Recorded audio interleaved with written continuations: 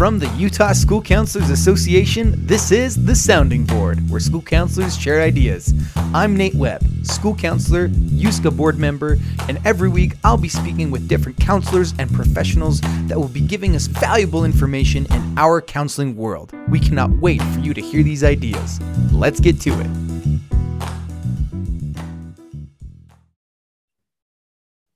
All right, everybody, welcome back to the Sounding Board for the Utah School Counselors Association. Today, I have here with me Salt Lake Behavioral. I already forgot your names. Nina's one of them, and Gina's the other. There we go. They rhymed.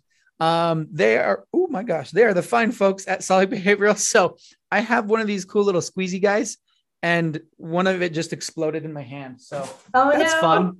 Anyway, I am so excited for these guys to be here with us today because they are a huge tool for the Utah School Counselors Association and for school counselors in general. So please introduce yourselves and tell us a little about what you do. Well, I'm Nina Farrell, and I'm the Assistant Director of Business Development, and I've been with the hospital for about 12 years now. And I come from a background of working in helping to develop psychiatric hospitals. And my primary role now is doing outreach and community education, kind of sharing what we do here and obtaining information on what the needs are in the community so that we can find ways to better serve everyone's patients. Yeah, and I'm Gina Cunningham. I'm a clinical mental health counselor, right now working as the main adolescent therapist on our inpatient psychiatric unit for adolescents. And so how do you guys collaborate with school counselors? Well, we, in a number of ways, actually, because the school counselors are often the ones that are on the forefront of identifying behavioral challenges and challenges with the teen. Sometimes parents are in communication with the teachers. So we get direct referrals from teachers, from families, from psychologists, from school counselors, sometimes even from the police if they get involved. We do emergency admissions here 24 hours a day, 7 days a week. So we have an intake office where folks can bring their young person to be assessed to see what level of care they might need in a crisis. So that's one way. We also do outreach and do support for the schools, their resource centers, their family nights. We do quite a few of those around the valley.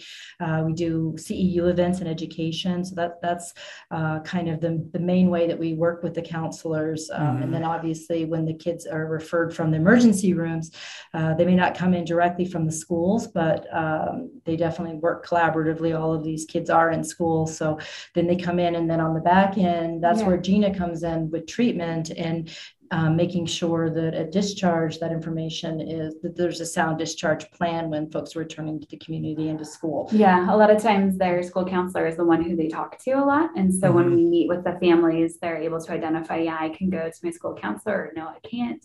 And then we work a lot with the parents to help them set up like 504 plans and IEP plans when they're needed. As most of you know, like every kid is struggling in school is a huge stressor for them right now. And sometimes that's school work in general, or sometimes it's peers at school. And so I really encourage them to reach out to their school counselor for help when needed. And a lot of that happens like in that family meeting when they meet with the parents. Yeah, a lot of school counselors. So I'm just a third-year counselor, but a lot of school counselors, especially at the high school level, they're familiar with Salt Lake Behavioral because that's usually where kids are referred to when where they have suicide ideation, when they need to go somewhere and go somewhere now. A lot of the times they go over to Salt Lake Behavioral, and that's the kind of relationship that we have. Now, I know a lot of counselors don't know about the discharging process from the facility. They know that we send them there to make sure they're okay. And then when do they send them back? And sorry, my phone went off and I hit the voicemail button because I like watching it beep. JK. So what is that discharge process to make a plan for them and things like that so they can be in a better place moving forward? Yeah, so prior to discharge, every patient has a family meeting, which is mediated by myself, or we have a couple of other therapists that work on the unit, but I usually do most of the family meetings. And in that process, they do what's called a discharge safety plan. So parents are able to know what triggers patients, what their warning signs are. So when they start noticing some warning signs, they can kind of intervene early and then maybe help them find some support. A lot of times kids will come here and they don't have great coping skills. So we try to give them as many as they possibly can get while they're at our facility. And so some of them will start ask parents, hey, I really like going to yoga. Can we like go to yoga together? Or I really like all these, reading and music and things like that. And so we're able to work with the parents to find a better way for the kids to be able to cope when they go back home. And then some of those are, identifying what they can do at school. So that's kind of how prior to them going home works. When parents come to pick them up, they meet with the nurse about medications, and all of them have to have an appointment with a therapist within 7 days of discharging. So some of them already meet with their school counselor on a regular basis, but also we want them to meet with someone in the community as well. So I like that a lot, because discharging them without a plan to go to a therapist or have continued mental health help is a recipe for disaster. Yeah. And so having a plan for mental health help moving forward, some resources like therapy and stuff like that, sets them up for success.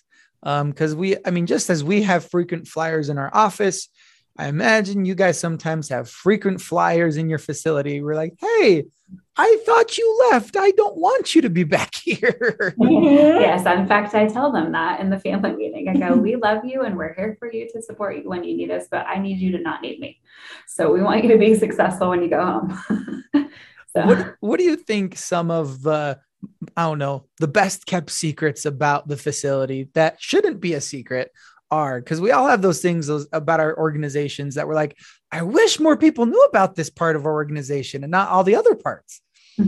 I think that's a great question, actually, because that often is the make or break. I would say part of it is how cool our child and adolescent psychiatrist is, Dr. Elise Coolidge. She is a young and pretty hip doctor. The kids really respond to her, and she's very, very involved. The adolescent psychiatrists function differently than a general adult does, a psychiatrist.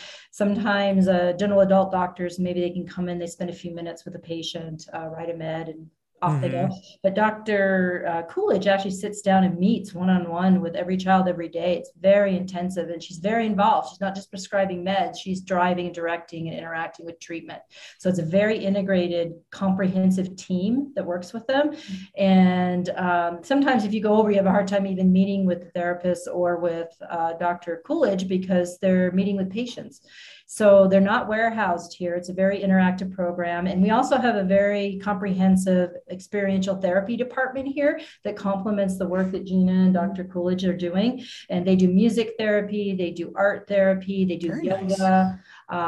So those are all things. And the goal with that isn't just to keep them busy. It's to integrate their individual treatment plan and help develop coping skills, because some of the things that they're learning are things that they can use when they go home, art therapy to use sketching or journaling or to listen to music. So it's all part of their actual treatment. And that's part of how we help them develop coping skills. We also do pet therapy. So it's a very comprehensive program of treatment. That would be kind of my thoughts. Did you want to add something to that? Yeah, I mean, in our treatment team, we're unique in the fact that we like each other. And so that reflects that like we get along really well. So we're able to communicate really well, and parents get contacted daily by one of us. I like that. So that's really important for us. So and I'm just curious, on average, about how long does a student stay in your facilities? I mean, I know it depends on the situation, but I wonder if you guys have like a flying average of they're here about a week or a couple days, or what you try and keep it to. Yeah, we say 7 to 10 days. I mean, there are those instances when they'll go home if parents aren't wanting medication changes to happen, but they'll go home within like 5-ish days. But for the most part, they're here about a week to 10 days. If they're waiting for residential, that can be a little bit longer, just because some parents don't want to risk the chance of their kid coming home and hurting themselves again before they go. That makes sense. The other thing I was going to add too is that our program is for ages 12 to 17. I failed to mention that earlier. So, and it's co-ed. So no one younger than 12, anyone 18 or over would go on one of our adult units. Also on our unit, we're able to treat chemical dependency as well as primary mental health issues. Some of the kids are experimenting with drugs, so that's not a problem for us. We have a kid detoxing right now, so yeah. Chemical dependency. That's a really nice way of saying drug addiction, y'all. I like that wording. Well, this has been so informative. I know a lot of times we get, I don't know, stereotypes, or we get the rep of, well, this is where you go when kids are struggling, but you guys also provide so much help and help kids get those good coping mechanisms so that they can get back out into the general world with those coping mechanisms, with a plan to succeed. Any other thoughts, comments, violent reactions, JK, that you guys have before we leave today? I would say one of our strengths is being able to, we know the resources in the community and kind of zero in on what someone needs. I think that's something that's hard for families and folks in the community to know where to refer someone and what level of care someone needs. Yeah. We are very good at that, both at intake, but especially at our discharge, because we know which like intensive outpatient programs there are and what insurances they take and what therapists are particularly skilled at trauma. So having that sensitivity and awareness of the resources at a clinical level is not something a lot of providers have. So I think that's a strength of ours. And that also speaks to Gina with her background. She worked in our admissions office for 11 or 12 years and is a very experienced therapist. She's completing her PhD. So that speaks to a lot of good experience and quality. It's not a brand new grad up there trying to kind of figure things out as they go. You know, it's a solid program. And that's not to disparage a new graduate. It's just maybe it's not best to have them in charge of a program. So yeah. You're good. Well, thank you guys so much for today. And thank you for listening to today's episode of The Sounding Board. If you guys have any questions or ideas or anything you want to hear next, please let us know. Hope you guys have a wonderful day, and we'll see you on the next one.